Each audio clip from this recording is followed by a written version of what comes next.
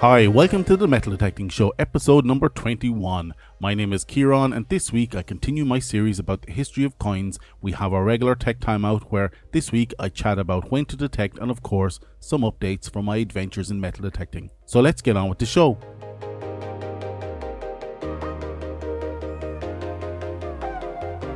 Hey, thank you for listening. We're at episode 21. I hope you enjoyed the show this week. If you want to give me feedback or interact with the show, please reach out to me on Twitter at DetectingThe or Instagram at The Metal Detecting Podcast, or if you want to pop me an email to Kieran at themetaldetectingshow.com.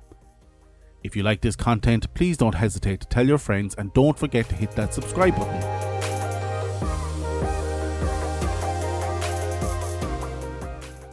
So this week's adventures in metal detecting didn't result in many earth-shattering finds.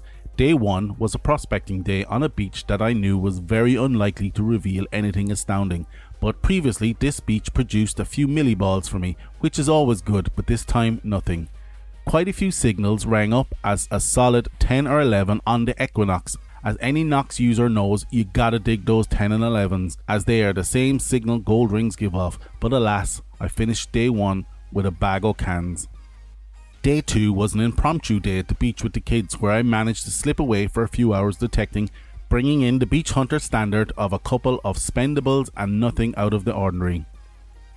On this trip, I tried out version 1 of my 3D printed 90-degree handle for my beach scoop, utilizing a small piece of bicycle handlebar. It worked fine till it broke as expected, but now I know where to strengthen for version 2. I'll pop the 3D file on the website if people have access to a 3D printer and want to try it out.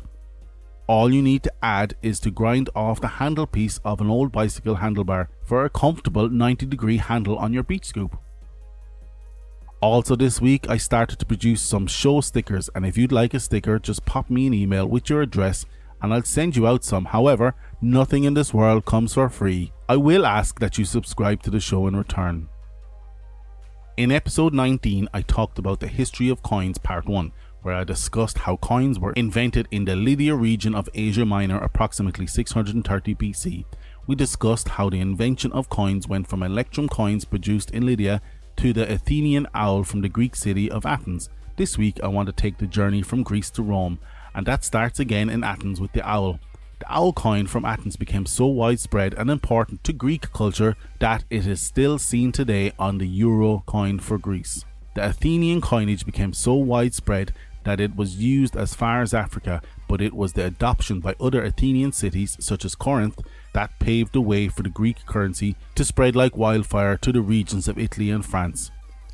Up to now, all coinage represented animals on the obverse and a punch of purity on the reverse, and this continued till Alexander the Great, who is attributed with being the first person to personalize their coins, with, in this case, Alexander inscribed alongside the head of Hercules on the obverse and Zeus holding an eagle on the reverse. This personalization is the first time that coinage moved from state financing to personal financing of the currency in 325 to 320 BC. I suppose if Alexander is going to pay for it, he might as well stick his name on it. Up to now, all currency was produced in Greece, with Rome adopting the same coinage, but it was only a matter of time before Rome started to produce its own coins, and at the end of the 3rd century BC, Rome started to produce the denarius, and again with more personalization, with Roma inscribed on the obverse, and as time passed, this personalization became more prominent and sometimes on the whim of the minter. In one such case, the minter, in an effort to raise the family's profile, produced a number of coins that depicted the minter's great uncle, who was responsible for building an aqueduct into Rome. This personalization continued till the Roman Republic became an empire. Bum bum bum bum bum bum bum bum bum. With coinage being standardized with the head of the emperor on the obverse and the reverse normally reserved for some image to indicate a great deed or building produced by the emperor. The addition of the emperor's head on the obverse quickly became the standard and tradition. This tradition signifies a meeting of personalization and politicization of coinage that continues today, almost 2,200 years later, where in the UK we still have Queen Elizabeth II on the obverse, and in the US we still have the President on the obverse. Back to Rome, with the empire on the march, it was inevitable that Roman coinage spread across Europe, with the culmination in conquering of Britannia by Claudius and the Romans in 43 AD. Although Britannia already had Celtic coinage at this time, which I will cover later, it was the completion of this conquering by Vespasian in 69 AD, resulting in Britannia being the northmost point of the Roman Empire.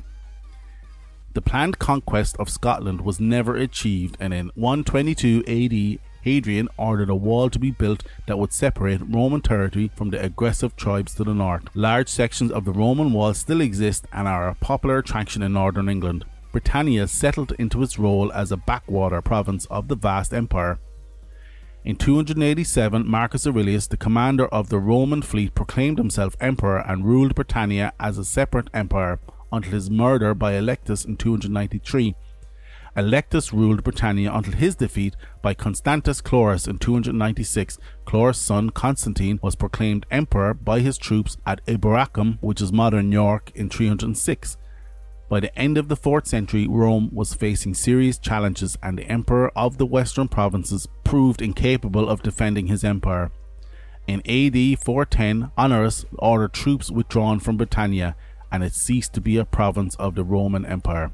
However, after the Claudian invasion, Roman coins circulated widely in Britannia, and a few official coins may have been issued by travelling mints during the reign of Antonius Pius. Many imitations of official Roman coins were minted in Britannia and seem to have circulated alongside the imported official issues.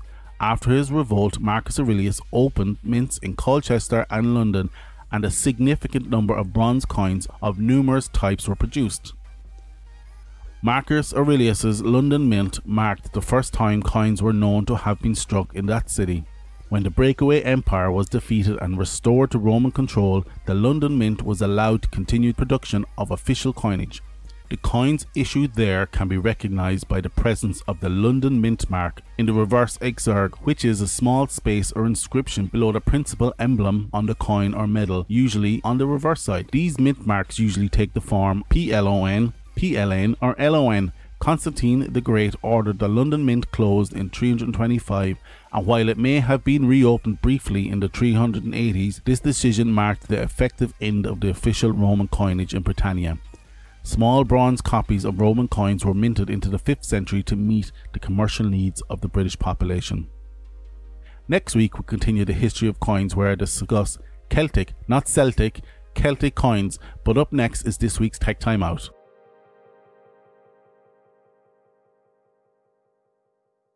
Time for this week's Tech Time Out.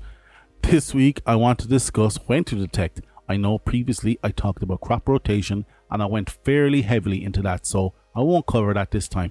But perusing the forums and Reddit this week, I see a number of questions repeated, such as: is it safe to hunt in a thunderstorm? Is it better to hunt when the ground is dry or wet? And on and on. So let's start at the beginning, if there was a beginning, when you shouldn't detect. Firstly, I have said previously, and it is no harm to mention it again, do not hunt in a thunderstorm. What you are essentially doing is waving a lightning rod about, just asking for trouble, so don't do it. Do not detect in a field if a farmer has just put down seed.